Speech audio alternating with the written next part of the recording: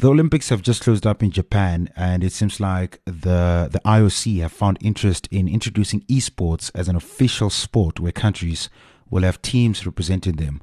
Would this be part of the 2024 Paris Olympics? Unfortunately, it won't be, or as far as information that I could find, won't be an official sport in the 2024 Paris Olympics, but it will be included as a medaled sport in the Asian Games 2022. So just one step closer for esports to get into, more of a traditional sporting environment. I mean, in Japan this year, if you think about, there were three new sports brought in: surfing, skateboarding, and climbing, which seem to be have deliberately chosen to appeal to a younger audience.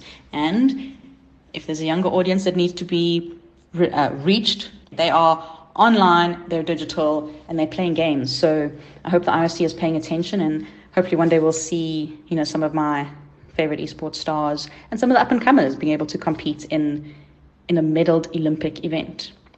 How it's going to be structured or anything, I can't answer, but very exciting. I've been looking at the recent trends, and there's a popular game that's taking over right now, and it's called the Splitgate. What's that all about? Because I noticed that it also crashed at some point because of the amount of people flooding it. Splitgate is on fire. It's a new, well, not so new, but free-to-play, multiplayer, first-person shooter game. Over the last weekend, experienced the highest concurrent players on Steam, with approximately, I think it was an average of 67,000 players on any given time, with almost 60,000 on August 8th alone.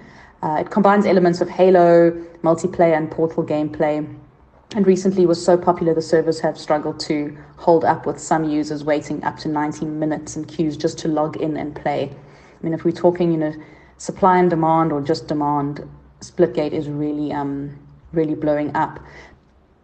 It just seems like everybody is playing it. I even had a call with a team member in the UK earlier this morning, and while we were talking about work stuff, he was playing Splitgate. It seems to be not only addictive, but very fun to watch as well if you're not playing. So it's like Halo and Overwatch put together, according to him. Search and destroy, and with player-controlled portals, which is quite a fun, sort of element.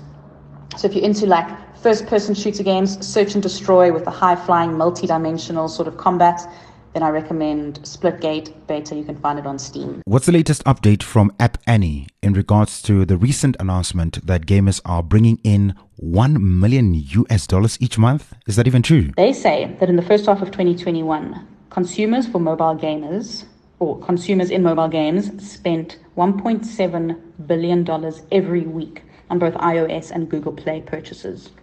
That's $1.7 billion every single week globally. And I mean, if this trend is anything to go by, it's on track to generate more than 120 billion rand this year, which is 40% up on pre-pandemic 2019 numbers. Very, very, very scary. What's even scarier and very exciting at the same time is in this first half of 2021, where $1.7 billion was spent per week, an average of 800 mobile games reached a threshold of $100 million each month themselves, which is a 6% year-over-year increase, as well as a 25% increase on 2019 numbers. Top three games being Roblox, Genshin Impact, and Honor of Kings.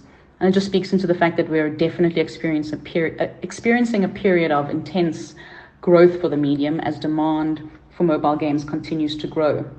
And this demand is it's interesting to look at how in the mobile gaming teardown report from App Annie, hyper-casual games make up over 40% of the most downloaded subgenres. So the big question here is, how accurate are these numbers, and what are your thoughts on such spending? So App Annie, as a mobile data firm, is a very respected product in the market. So in terms of how accurate these numbers are, I believe they are as accurate as we'll see.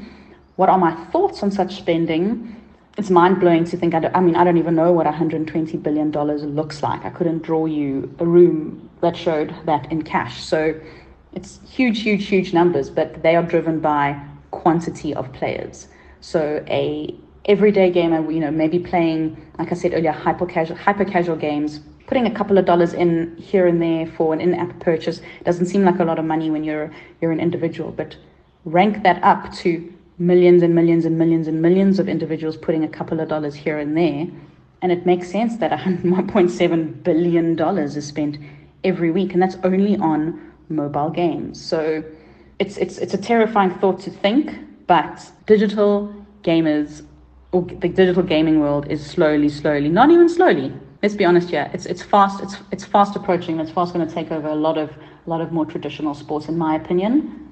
I'm not, I'm not shouting or screaming gospel over here, but the industry itself is growing, one of the fastest in the world. And what I love about it is that the nerds are finally taking over.